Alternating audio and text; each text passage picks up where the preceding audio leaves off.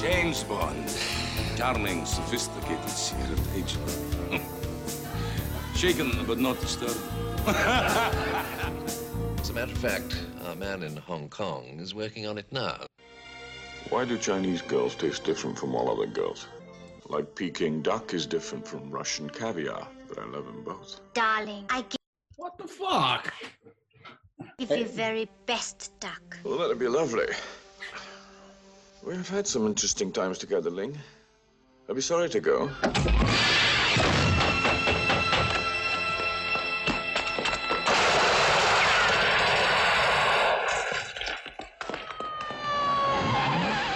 Welcome to Shaken Not Stirred, the definitive James Bond movie podcast. Here we are, four idiots talking about You Only Live Twice. It's got Bond, it's got blatant racism, it's got terrible things all around. This is going to be an absolutely shred cast of this movie. Gentlemen, how are we doing? How are you? What's going on? Chillin'. It's been a great ride until now. We've had 4 strong movies, and now we get to some of the rough stuff. Listen, super racist clip, but to stand Bond here, duck is very different from caviar. Super different. Woman can make a great duck. Yeah, and she's not even talking about duck. No, It's like the text autocorrect from duck to fuck. Yeah, exactly.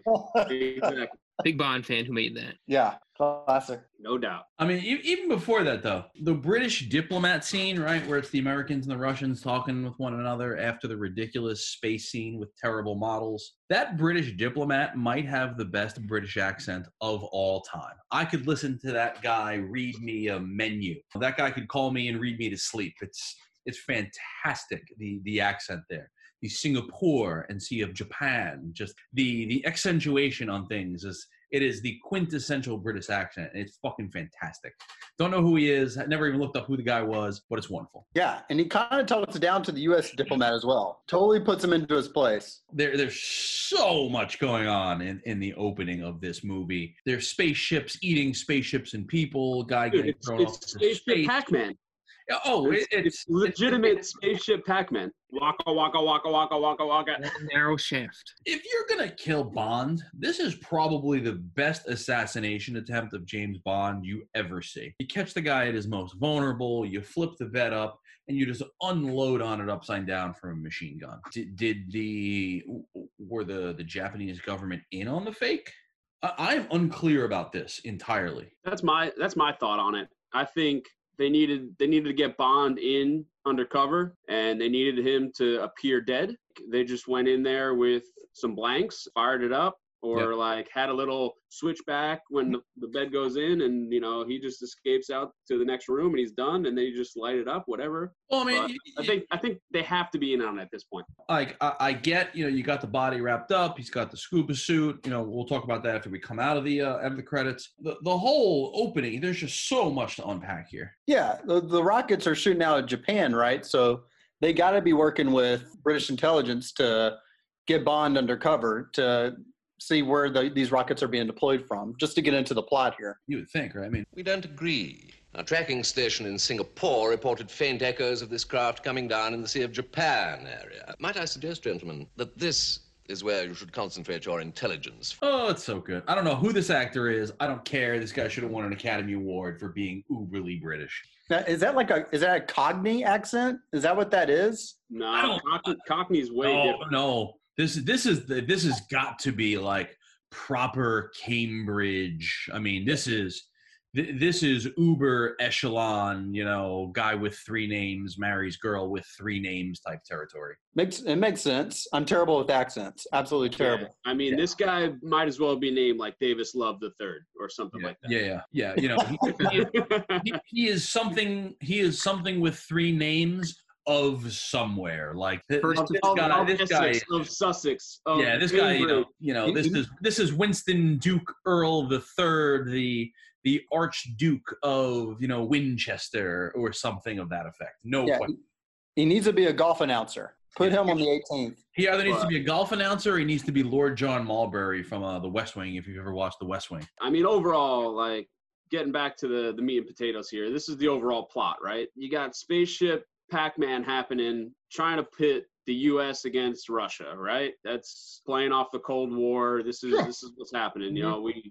We already went through this with Thunderball stealing the nukes and potential nuclear war happening here. This is similar, but they just, instead of stealing nukes, they're stealing each other's spaceships. You're basically capitalizing on the space race of the Cold War. For me, I thought overall, there wasn't a whole lot to the plot. I absolutely hated that spaceship Pac-Man. I think it gives a little to Bond villain, the home and the layer of where these ships are being launched from. But the overall plot, I scored it a 3. It was pretty weak for me. Having an undercover Bond, fake his death, kind of cheesy for me, honestly. See, I'm scoring it live. I'm up at a 7-0 on the plot, and I'll give you my contrarian opinion to yours. And I think it's important to look at this movie in the 1967 lens and not the 2020 lens. And I know that's hard to do, right? So that's going to allow the blatant racism and sexism and all the nonsense that goes with the rest of this movie. The writers did a good job here of playing on the fear of the weaponization of space, right? We're still talking about that now, right? I'm all in there. I'm good with that. And this falls to me like the same. I feel like I'm going to have a similar opinion here where I did with Thunderball, where you got a good plot, you got good ingredients, and the execution is shit. The problem is this one, you've got a good framework, but some of the other ingredients are shit too. And that's where this whole thing is really going to fall short for me. I think it was just really drawn out. I mean, there were some scenes in this film that I was struggling to get through. Oh yeah. Drawn out of the entire plot. That goes into plot. But no, I disagree with you. That goes into film execution, and that's going to go into other things. The overarching plot here, I think, is decent. Once again, Spectre has the ability to try to play two nations against one another in order to create global pandemic, war, and now we're talking about the weaponization of space. You got to buy into it a little bit, but it's James Bond film. It's quirky. It is what it is. But you don't find out about the overarching plot for a good point of time. Plot is very drawn out. True. I think it's overdone. I wasn't a fan of the plot. Unoriginal. I feel like it. I felt like we just did this at Thunderball, kind of. Am I wrong on that? Like trying to put two countries to war over nuclear warheads? Instead of being a submarine underwater, it's in space, stealing each other's spaceships. There's still a common goal here. Y'all missing one part: the ninja camp. There's a ninja camp that we see here. But there's top secret ninjas in this movie. It exists. I'm not really missing anything here. It exists. There's top secret ninjas. There's rogue astronauts. Listen, we'll get to the ninjas storming the volcano fight scene later. Yeah. But outside of that, it was ninjas are taking down astronauts and shit. Come on, all right. But I mean, look, some of my notes in here is like right out of the gate, right? We're talking about some of the most blatant racism possible. Why are Oriental girls tasting different? I mean, I'm bumping on this everywhere, right? My 2020 radar is through the fucking roof watching the beginning of this stuff. And in Japan, men come first. Break out of that, they dump Bond off the side. We dig his body up. Bond is alive. He's going to Japan. We understand what's going on here. In terms of, we'll move into Bond performance, but we're just talking through some of the plot at this point. I don't know. He provides an okay part. Henderson seems like the best possible bad guy for this movie, and this guy gets offed in like 8 seconds. He just comes off eerie, he comes off bad, like he could be the penultimate bad guy, and this guy gets off. That bothered me a lot. Yeah, and he's Blofeld in the future, is he not? The guy who plays Henderson? I think so. Doesn't he play Blofeld in Diamonds Are Forever? I thought so. It's crazy. I guess he did such a good job as Henderson. They're like, oh, wow, we got to upgrade this guy. He's the new number one. That great performance as Henderson where he gets stabbed through the papier-mâché wall. I guess we'll make him Blofeld.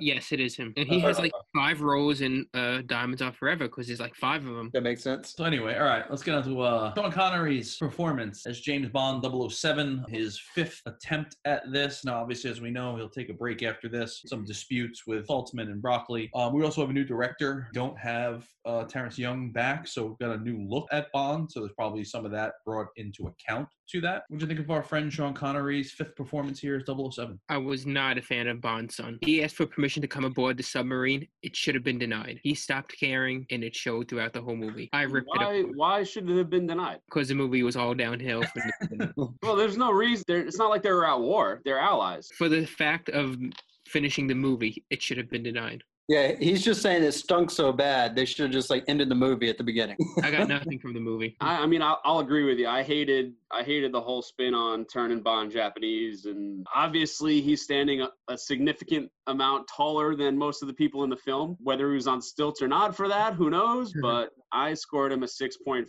I think this is Connery's weakest performance to date, and he wasn't helped at all by the script or the writers here. I feel like he lacked some of his quotes were a little lacking. They were, I mean, entertaining, but a lot of the quintessential James Bond dropping and stuff like that really didn't show at all in this film. I 100% agree with you, DJ. I gave it a 7.1. I don't think he was helped out at all. So I kind of felt like Connery's got him on his own a little bit, but he definitely pulls off the kimono look. Big fan of the kimono look on Connery.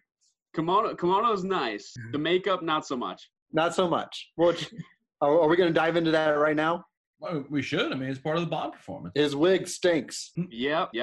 Terrible. Terrible wig. And I feel like it's like a bad, obviously, I think this is where they stole it from Team America, where they make Gary a terrorist. You see all these women working around Bond, and it's literally just a wig and eyebrows, and like the Team America spoof where there's just like plops of hair on the front of his head and they wrap a towel on him. I mean, like, it's so blatantly stereotypically racist in the worst possible way. Yep. Like the worst possible way. It does nothing for the film. It's horrific. I was a big fan of all the girls laughing at his chest hair. Yeah. While he's going under the procedure, they're just dying laughing at his chest hair. It's nothing they've ever seen before. Yeah. Like Austin Powers, like. Right, but they make reference to it as well as bird doesn't make nest in empty tree or whatever. Yeah. They reference that several times outside of them just laughing at his hairy chest. I guess Japanese men didn't have hairy chests. Before he gets a sponge bath. I believe the term you're looking for is a civilized bath. Civilized bath. I saw a tiger. My friend, now you take your first civilized bath. Really? Well, I like the plumbing.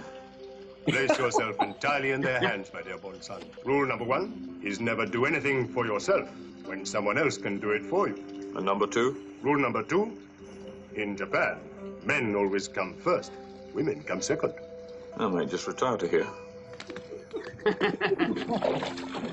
think after this scene, he probably should have just retired right then and there. Your English girls would never perform this simple service. I think I know one or two who might get round to it. Miss Moneypenny, perhaps. I love it takes a We dump have on our Moneypenny sources, right born here. son, just like you. That's probably the high point of Bond's performance in this movie. If I have to really make a suggestion, just my guess. I agree. I think you got some really good quotes here, and he was back to his old tricks. Maybe the second best part of Bond's performance in the entire movie. Him dictating to Tanaka to bring little Nellie to Japan is probably about the second best of it, but that's probably the high point. I'm a 6.5. I'm sorry, I'm a 5.0 on this one. Falls flat across the board. Connery is clearly phoning it in. He's a caricature of the Bond in the previous movies, and even from Thunderball to this one, it's just such a drop off. You can just tell looking through the screen that he doesn't give a shit to be there. I had him at a 5.0 as well. He's taking a paycheck and going home. He wasn't even on the same set like with the producers and directors. Like they would not look at each other. He skipped the premieres. He pissed off the whole country of Japan as well. So it was a pretty bad ending. Moving on to the villain of the film. I'm guessing that's the pac-man spaceship. Is that the official villain of this film? Blofeld, man. It's a piranha. Oh. No, Blofeld. He makes his actual... the unmasking of Blofeld. Yeah, you actually see his face in this one, and is it a hideous one, man? Brutal. Hate to be that guy. Yeah. Now, having seen him in a number of other movies, one of the things that I found most interesting is obviously you get the big reveal of Blofeld here. but I feel like they either changed the voice, changed the dub. It went from this like mysterious Dr. Claw kind of thing from Inspector Gadget to having this really terrible high-pitched voice. And I felt it took away from the character the entire movie. It's like listening to Ben Affleck trying to do a Boston accent. It eliminates any credibility of the character the entire movie. I bumped on that big time, and then they just kill off number 11 right out of the gate. Like, just a complete total waste right there. Yeah, but he's got a pretty awesome layer, though. Can we talk about his layer? Sure. I gave him a 6.5 on this purely based on the assets that Blofeld has going on here, right? I mean, you've got a pretty sweet volcano layer. You've got your own astronauts. You've got a huge army. Monorail. You've got the aluminum foil monorail, right? It's super shiny. It literally looks like the whole thing. They covered it in aluminum foil, and they've apparently figured out space travel better than anybody on the planet because they can quickly shoot something into space and bring it back down to the same point without killing anybody. So they've got everything going for him here in terms of super secret layer for sure. I love the layer. I do love that he's unmasked, whether it was good or bad. I do like that you finally see Blofeld's face. It was essential for Bond to have a one-on-one interaction with number one before they write off Spectre altogether. They steered away in Goldfinger, which was nice, and then kind of brought it back with Thunderball and then back here. I think they needed to have little back and forth here. Ultimately, yeah, do you wish Blofeld was a little bit more intimidating? Do you wish he was, a little bit more of a more one-on-one combat kind of guy? Yeah, absolutely. But he didn't get to number one for those reasons. He got to number one for his brain. And look, I'm fine with number one not being a combat guy, right? Goldfinger wasn't a combat guy, but Goldfinger was still he's an intimidating villain. The Blofeld voice just did so little to advance the character's scariness or overall piece for me. It just took so much away. Yeah, I agree. But at the same time, I gave it a 7.8. When I think of Blofeld, I think of this guy. I think of like the hideous face. I think of like his uniform that he wears. I think about his lair. Given that, just on his overall performance, I gave it a 7.8. And I'm not factoring in number 11 yet. She's definitely a henchman, and we'll get into that later. Now, so we're talking about villains here. Where are we putting Mr. Osada and Osada Industries on this one? I don't want to get off Blofeld quite yet. One thing that I was pretty much with you, Mike, with a 6.5, and then Blofeld dropped one of the funniest quotes of the entire movie that gets completely overlooked. He walks in behind the Chinese guys at the table and he goes, "Must congratulate you gentlemen on your superb equipment." Can we not talk about that? Is that like just a slight on their fucking manhood here? I mean, again, we're looking at everything in the 1960s lens. There's just blatant racism everywhere. He's just fucking hammering that point home. He's like, dude, I've got a bigger dick than everyone at this table because you're all Chinese. Let's talk about our friend. James Bond. Allow me to introduce myself. I am Ernst Stavro Blofeld. They told me you were assassinated in Hong Kong. Yes, this is my second life. You only live twice, Mr. Bond. I love the reveal of Blofeld popping his face around the side. But why does he wait like 15 seconds to move that random German dude's ass out of his way? Like, Maybe he just waits like German ass. There he is, the big reveal. Ernst Blofeld, obviously numero uno, number one. I scored it a 7 overall. I had him at a 6.0. And a fact about the volcano layer, it costs more money to build that than the entire budget of Dr. No. Now, to be fair, the entire budget of Dr. No, I think, was only like $1 million. The entire movie. Yeah, they're raking it in at this point. They're doing just fine. Yeah, they're doing okay.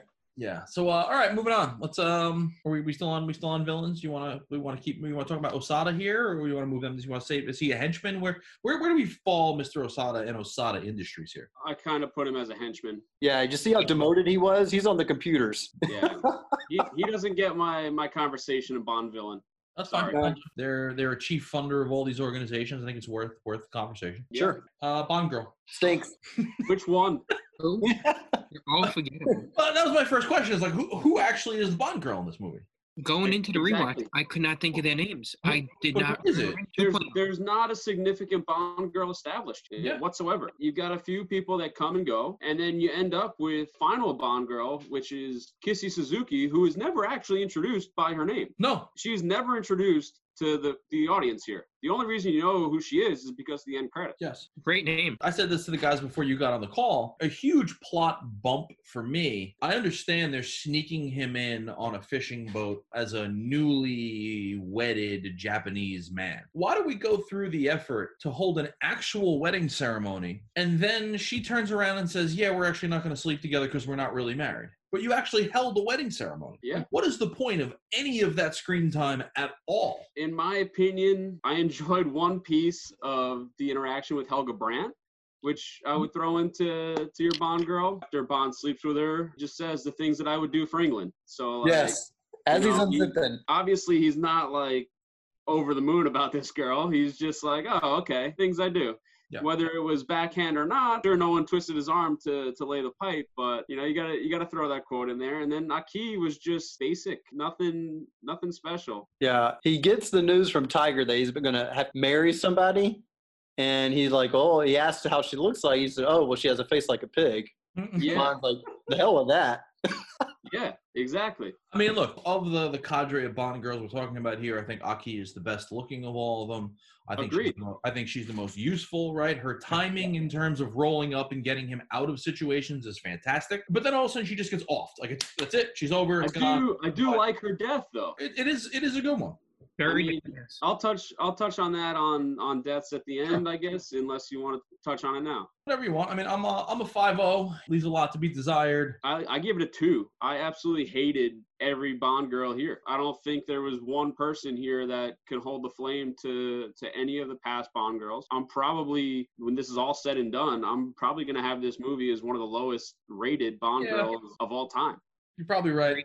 I'll amend to a 4 because I do find Aki useful in the first half of this movie, and then obviously she's offed and then she's gone. She plays a very important role in the first half of this movie. She's relatively useful. She does some interesting things. She's not bad looking by Bond girl standards, but on the whole, the whole category falls flat to me. Was it a 2? But you mentioned her usefulness at the beginning. I'm bumping her up to a 3.0. I don't think you can get any worse than this, honestly. I put it at a 1. That's only because that's as low as I could possibly go. Is that our first one of the podcast?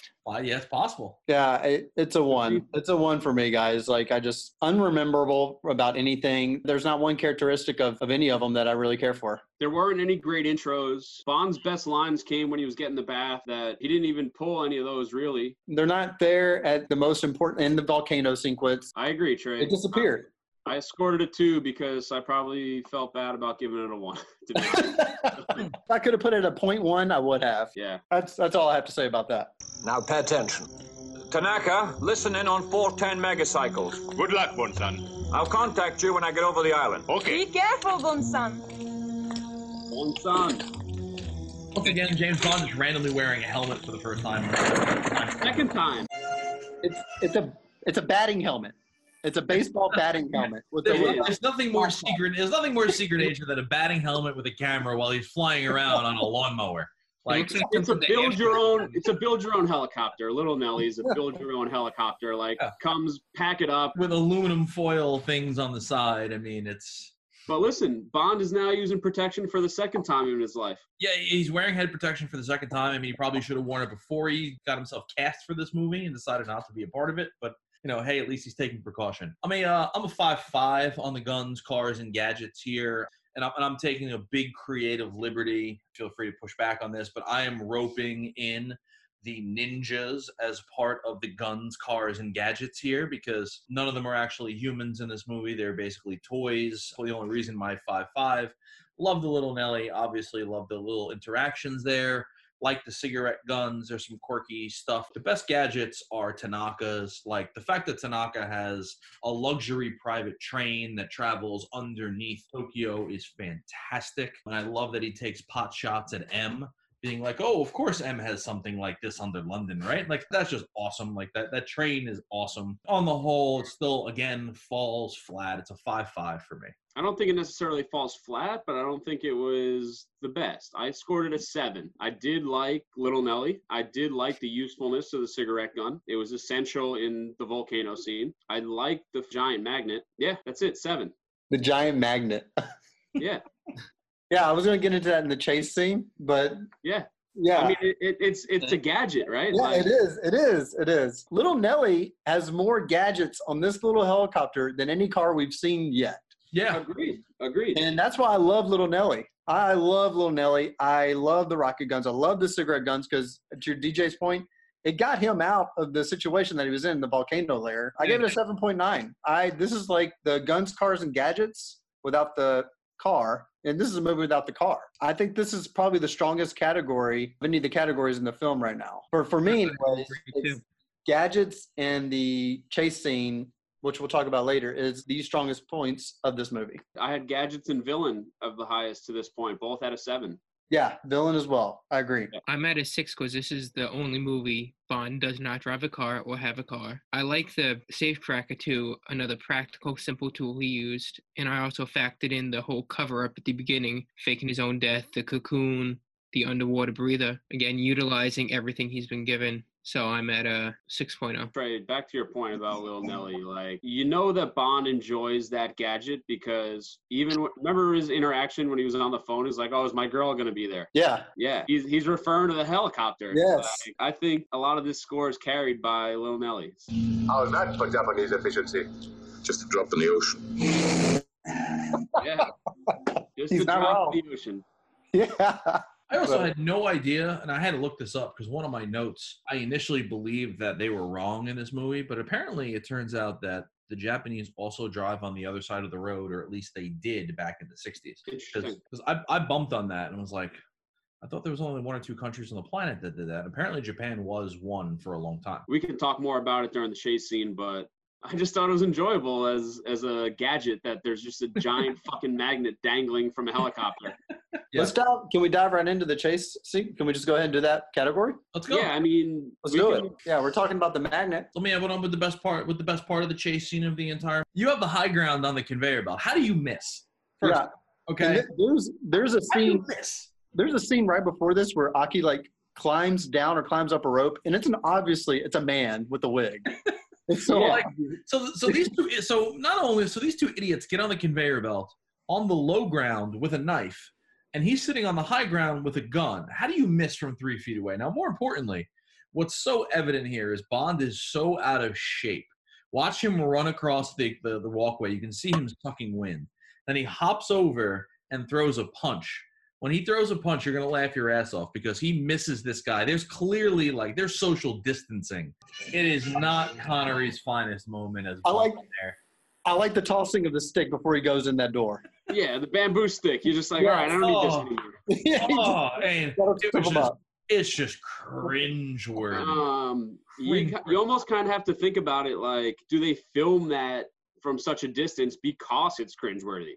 Are they just like, all right, Connery, thanks for all your effort here, but we can't go so close on this fight scene because you're blatantly missing people and out of breath. I think it's more of like they got the budget to do aerial sequences with the helicopters and they thought it was going to look cool, honestly. That's my guess. I mean, you had new director, new cinematographer. The guy's got 5 years, or let me rephrase that, 5 movies worth of stunt capability. It just goes back to the Bond performance. He's just phoning it in here. I didn't recall seeing a shot like that in previous movies from up above. First time. I think it's one of the first helicopter scenes they ever did. As we all agree, just failed direction, honestly, on this movie. Very, very, very bad directing. But we can't talk about the quintessential chase and fight scenes without that car chase and without the fight scene in the volcano. And the helicopter chase. Helicopter chase scene was good. Little Nelly. Bond fights a sumo wrestler in this. Which is hilarious. The model explosions in this movie are just god awful. Whether it's Little Nelly's dope though. Look at all those rocks. Yeah. That's my favorite Connery chase scene. With Little Nelly. Trey, back to your point about Bond fighting a sumo wrestler. Yeah. I can't picture that scene without thinking about Austin Powers and having Fat Bastard in the sumo wrestling. Like, absolutely. That's obviously where it came from. With the strings. Right. Like all of that is just like intertwined in my brain at this point. It's just like, well, there it is. That's a direct inspiration there. Yeah. And like even the scene in Osaka's Industries, all those were like when Bond's interacting with them. I think my favorite part about this fight, though, is after Bond defeats him, he pours himself a vodka because he just happens to throw him through the bar. He's like, oh look, a vodka. Yes.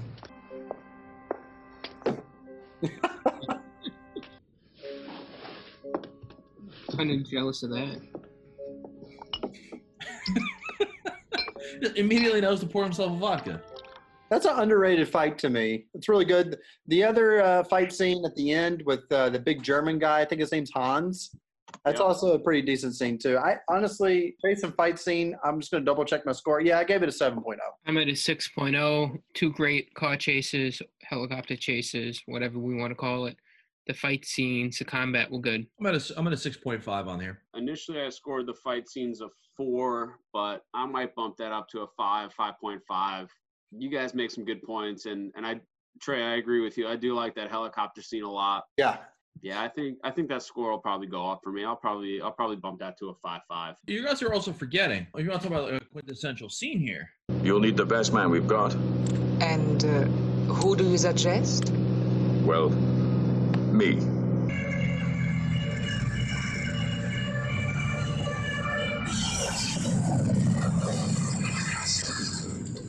And somehow, even though that James Bond is a Navy man, he is a specialist at landing planes that are in complete free fall here. After the Goldfinger fiasco, don't blame him for getting his aviation license. Yeah, she gets, he gets locked in the back. She dives out with the parachute. I have got great moment of dialogue. I have a more important appointment. I'm out.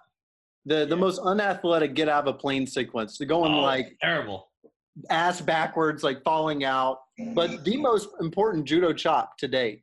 Oh, right through the wood, just judo. We're missing the scene before that though, where he actually gets found out to not be this dude, right? That whole scene in the office there when he's talking to the two of them. The scene's great, where they've got the camera with the gun on them, and they got the X-ray. They realize he's carrying that on him. Yeah, great. Yep. All I'm thinking about is Austin Powers. Oh, eat shit, Taki mushrooms. It's like that's the same setup. Yeah. He's just in the office, talking to these. Think that was the direct comparison to that scene there. I mean, since we're talking about the more important scenes of the movie, Colonel, you better take a look at this radar. What is it, son? I don't know, sir, but it looks like a giant dick. Yeah. Take a look out of starboard. Oh my God! It looks like a huge. Pecker! Oh yeah. Wait, that's not a woodpecker. It looks like someone's. Pilots, we have reports of an unidentified flying object. It is a long, smooth shaft, complete with 2 balls. This movie pulled a lot of Austin Powers For that, it gets 100 moves. It really did. Let's talk about the opening credits. Let's talk about the song. Let's talk about Nancy Sinatra delivering us "You Only Live Twice." Guys, I am on the opposite. I know I'm on the opposite end of this. This song, it's so catchy to me. It's a top 5 song for me. I think you're out of your fucking mind. You are out of your fucking love mind. This song. I love it.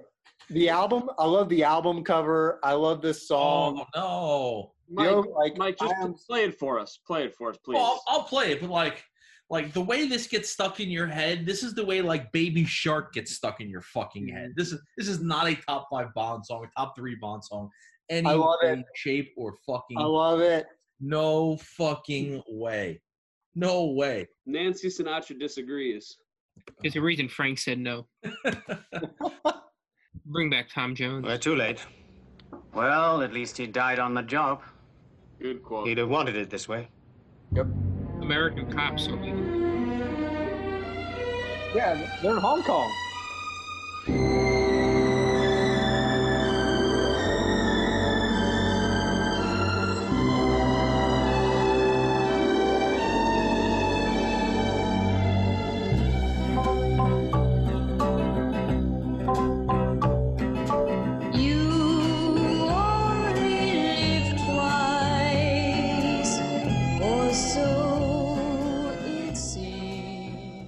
As much as I agree with you, Mike, I don't think the song is great. I think the opening sequence is. I think the opening sequence is essential to the plot. I think you get a good quote in there. The credits are decent enough. I don't think they're bad. I'll probably give you a 4 or 5 because I do like the assassination of Bond. That's good. but the song and the corresponding graphics around the song just brings so much down for me. This one, for some reason, and this is just me, I feel like the gun barrel doesn't look like Connery at all. Really? I don't know why I bumped on it, because like, obviously I know it was Connery, but like it doesn't look like Connery at all to me. I scored it a 6 total. I didn't like the song, but I like the sequence. I like the credits. The song just doesn't do it for me. I think it's a little boring. Honestly, like Nancy Sinatra's voice is a little annoying to me. Didn't love it. Didn't love the song, but 6 overall for the rest of the pieces. I was at 5.5. Everything was okay. Didn't love the song. Didn't hate it. Was not a fan of like the video in the background. She's got a decent voice. I love the opening, how it's something different, but nothing notable. Yeah, guys, I gave it an 8.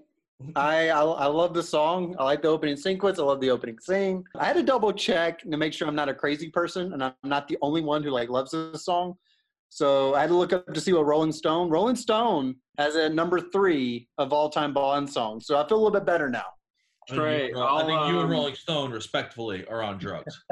Trey, I'll quarantine drugs right now. Sneak peek. I'll sneak peek into the website rankings that I did for songs. That'll be like an episode towards the end of this entire thing, but I'll sneak into it just a little bit. I'll let you know that "You Only Live Twice" is in the top 5 overall rated Bond songs. That just means I have good taste. Your all taste on music stinks. I'll die on that hill any goddamn day. This song stinks. This opening is terrible. When I say opening, I mean like the opening credits over. Yeah.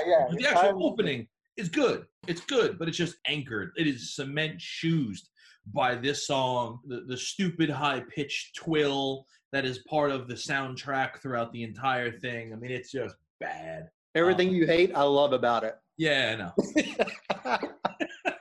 Listen, what's not bad though? No, what's not bad in this movie? The henchmen and the supporting cast. Give me the British diplomat any day of the week. Give me the army of ninjas. Give me the full army in Blofeld's, volcano lair. Up in like 7.5 on the henchmen in this cast. I mean, number 11. I think you were flying too high, man. 100%. No way. Listen, Sky high. Let's counter with number 11. Give me the army of unnamed henchmen and support people across the board. You got a multi-millionaire as a henchman here. You got the conversation at Tiger. Tiger is a fucking forced relationship. Who cares? Tanaka's got a sumo wrestler on payroll that's telling Bond where to go. That guy's got his own fucking train. Dude, Tiger is terrible, in my opinion. His voice is terrible as a character. He doesn't have the personality. Friend of Bond. No, of a Kareem Bey. He's got more assets. Listen, I think the relationship between Bond and Tiger felt forced on screen. I felt Tiger as a character probably could have stood on his own, but I don't think he really needed to be the guy interacting with Bond. There was one quote when they introduced themselves to each other, right? Delivery of that given response. How do I know that if you're Tiger, then he's like, well, I love you, or like however that delivery was. I love that. But that was all driven by Moneypenny, right? And Bond was just like, I'm not. I think I got it. Yeah. Yeah. The delivery of that from Tiger to Bond was terrible. The interaction between Moneypenny and Bond in that sequence was great. The interaction between Tiger then Bond on that same sequence, terrible. See, I gave him the nickname of Tiger King because he saved Bond at the end with that ninja star. Kind of like Tiger a little bit. I agree with you. It is a little bit forced. It's probably, especially in the 60s. How do none of Spectre and Blofeld's people have guns? How are they losing to a bunch of ninjas with swords? How are they not just pulling out guns and shooting people? Or they're missing their shot. Well, which the trading is hilarious. They're ninjas. They don't carry guns. Yeah, I get the ninjas. I'm talking about like the Spectre henchmen just don't have guns. They're just running at people in these scenes. They're not carrying guns. Like there's machine guns outside of the volcano that are just mowing down ninjas. And then all of a sudden these guys break in and nobody's walking around with guns. Yeah, then that fight sequence would ended very quickly. very, very quickly. That really bumps on me is like, so Bond jumps on the monorail, hops over, and frees the captured astronauts with an exploding grenade off the front of the door, 3 inches from the other prep room where the astronauts. There's nobody here that this guy just blew the door off this fucking place. Yeah. And number 11 stinks. I want to talk about how bad number 11 is. There's a reason she's number 11 and not anywhere in the top 5 of Spectre organization. Agreed. Number 11. Thanks. Awful getaway on the plane. She sleeps with Bond just because? Like, Yep. just because she wanted to? Well, Bond did it for England, but what did she do? Well, Bond did it for England, but what is she doing it for? Yeah, poor execution. I just didn't She care just for really her. wanted the meat wallet filled. Yeah, and then we'll talk about her death later, but her death was the best part about her. I agree.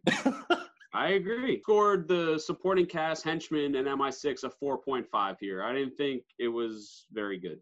I gave the exact same score at 4.5. We briefly touched on it. The little banter between Moneypenny and Bond where she's trying to get him to repeat, I love you, and he's like, I think I got it.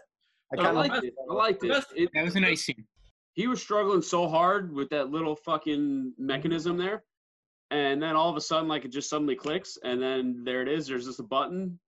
Blow this shit up. Like, fuck that. The self-destruct button was too easily accessible. Yeah. You know, like, if you're a villain, why establish a self-destruct button?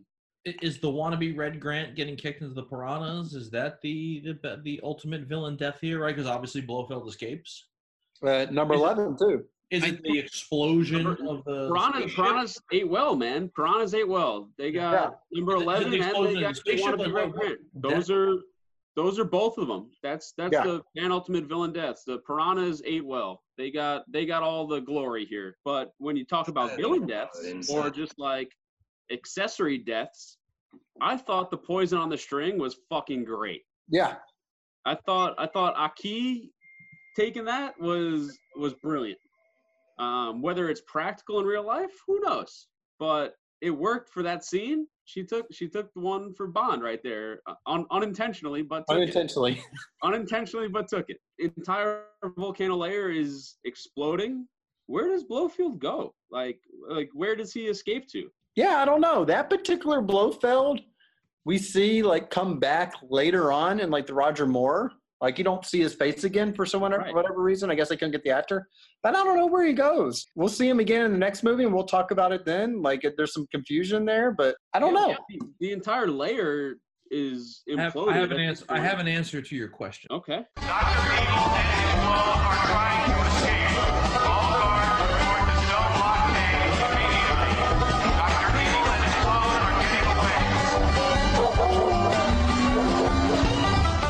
Your question was answered. I love Austin Powers. Same. I love Austin Powers. For the sake of the podcast, I scored the conclusion of villain deaths a 4. I thought Blofeld getting away was weak. I thought, Piranha Death's great, but other than that, there was really nothing here for me. I'm a 4.5. I'm with you. Not a lot going on here. Number 11, dying by the piranhas. That's my favorite villain death. I liked how the way like the little bridge lifted up, she falls down, dead. You think it's going to be Asada for a second? It's not. It's her. Bam, dead. I give it 5.5. 4.5. All right, let's talk about some quotes here. Hold on. Soup's got a I was at a 5.5. Again, nothing special. Like, you guys covered all the faults with it. Not good. You were at a 5.5? Yeah. That's a change for you. Right? Yeah. 7. High scoring Soups went low on this one. Oh, yeah. I rewatched part of it again today, made some slight adjustments. Yeah, we did skip quotes, which was probably the best part of the movie. I was a little higher on the quotes because there was some pretty good one-liners. I'm a 7.0 here. I like when Tanaka comes into the mix. Aki starts talking to Bond, saying that she thinks she's going to enjoy serving under him. Great line. Bond makes a great face there. I also love when they go through the little Dom Perignon 59 versus 53 piece when he meets Mr. Osato. And number 11 is like Mr. Osato believes in a healthy chest as she turns and pops herself out. There are actually some pretty good ones in here. I'll agree with you. Most of them I've kind of already referenced, one category or another, but yeah, obviously we got the blatantly racist ones here that are meant to be good in the 1960s. Let's make sure we caveat that.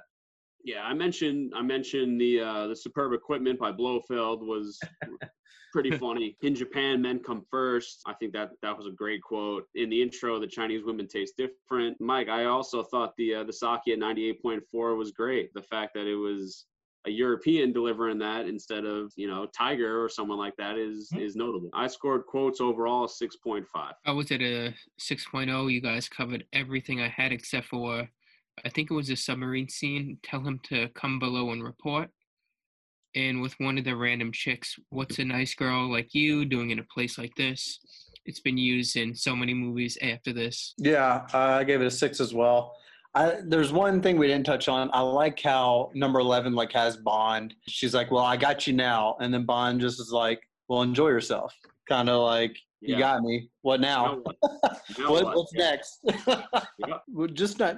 One more thing I don't know how we didn't mention this. MI6 is in a submarine. They're like in a submarine. Did we mention that? He's got the shorts and the high socks on. And then it's easier, but it's a big difference. Everybody's they have to get over to that side of the world, man. But everyone's in uniform. I love it. It's a Cold War, bro. I've got you now. Well, enjoy yourself. Who are you working for? Empire Chemicals, you know that. Do all their people carry guns? Yeah, that's a good one. That's a really good one. Fast acting in a video. I think similar to Thunderball here, right? You had an overarching thing that could have been successful that was executed even more poorly than Thunderball. You had some good quotes, but everything else kind of fell short here. Again, I think you had some rotten ingredients as part of the Bond stew. It's kind of where I was on this one. This is my lowest score to date.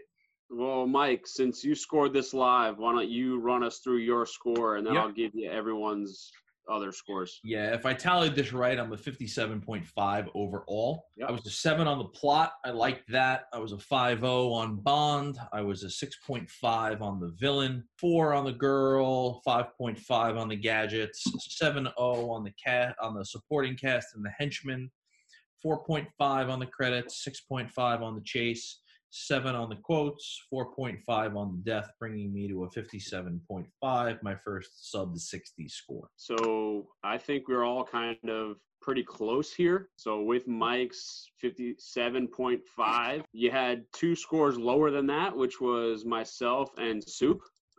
Soup scored it at 52.5, and I scored it at 52.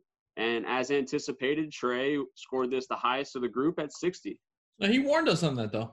Yeah, no, he said he might enjoy this a little bit more, but I mean, overall, that's not a huge discrepancy scores. Although Trey is highest of all of us, they're all pretty much in the same ballpark. Overall, I had here Trey at a 5.2 for plot, a 7.1 for Bond performance, 7.8 for Bond villain, a 1 for Bond girl, a 7.9 for guns, cars, gadgets, an 8 for the opening sequence and song, a 4.5 for supporting cast, a 7 for the chase and fight scenes, 6 for quotes, and a 5.5 for conclusions and deaths. I had myself at a 3 for plot, 6.5 in Bond performance, 7 at Bond villain, 2 for Bond girl, 7 for guns, cars, gadgets, 6 for opening song and sequence, 4.5 for supporting cast, 5.5 for chase and fight scene, 6.5 for quotes, and 4 for conclusions and deaths. That brought me to 52. And Soup at a 4 for plot, 5 for Bond performance, 6 for Bond villain, 3 for Bond girl, 6 for guns, cars, gadgets, 5.5 opening song and sequence, 5.5 supporting cast, a 6 for chase and fight scenes, a 6 for quotes, and a 5.5 for conclusions and deaths at a 52.5. Does that sound right to all you guys? Yeah. I think I had 47.5, but all the scores you read were correct. The finals just got jumbled up. Well, then I guess you just didn't do your math right. Oh, well. It's a good thing Supple is teaching the youth of America. Yeah. Where do y'all got this one? Where do you think it's going to land in your... Bottom 5, absolutely. Bottom 5, okay. You think it'll fall under your bottom 5? Absolutely. Hard to say if this is going to land in the bottom 5. This is going to be in the bottom 10 for sure. It's probably in the bottom, 5 through 10. It's probably like the... Listen, bottom 10, a lot of films can fall in that. We're only talking about 24 films here. So yeah. I'm thinking like top 5 and bottom 5. I don't think I can extend it in. Like maybe for the top, I'll call it a 10, but for the bottom, I can't call it a 10. Yeah, I mean, this is probably like the 5th or 6th worst is really where I'm trying to go with. It may not crack it, but it's probably there. It's probably like the 5th. There's a couple of really bad ones coming up. There's quite a few bad ones coming up. I think it's going to be like somewhere. It's not in the top 10 for me. It's probably going to be closer to 15. I don't know where just yet. Trey, I agree with you. I don't think it's going to come anywhere near my top 10, but I also don't think it's going to be in my bottom 5. There are a few stinkers. Currently, as I'm rewatching, I'm kind of in that lull right now, so I know. Once you get into that like 70s, 80s doldrum, it gets rough, man. The 90s, you got like Tomorrow Never Dies in there. Yeah, Tomorrow Never Dies and Die Another Day. Look, I think Die Another Day is terrible. I don't think Tomorrow Never Dies is anywhere near as bad as this one. I agree. I don't think Tomorrow Never Dies is as bad as people say it is, but we'll get to that on that podcast. Yep. Bottom 5. But I don't think that this film particular is a bottom 5 Bond film. I think it's not a top 10 for sure, but it just kind of falls in the middle somewhere. It happened. This was Connery's demise. He's done. You can see it. You can see it. You can see it. He is finished. As a Bond actor, he is finished. Yeah, this is where he should have stopped, but he doesn't. He's phoning it in. Well, he tried to. He tried to. Yeah. And he got roped back in. Like, I didn't like this movie, but I didn't think it was bottom 5 in the Bond spectrum. Soup, you got some trivia for us? I tossed in all my trivia questions throughout the podcast. I did leave out a few on the personal aspect. Sean Connery's wife actually did the stunts for the swimming. The Bond girl, the forgettable one, could not swim. She also could not drive, so they had a stunt driver for that very simple car chase. Sean Connery made many statements about Japanese women that pissed off the whole country at him. So it was pretty ugly behind the scenes all around.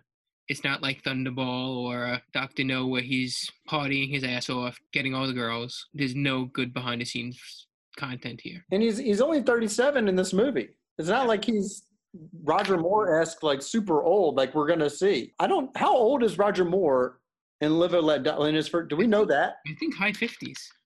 In his first movie? Oh no, I think his last one.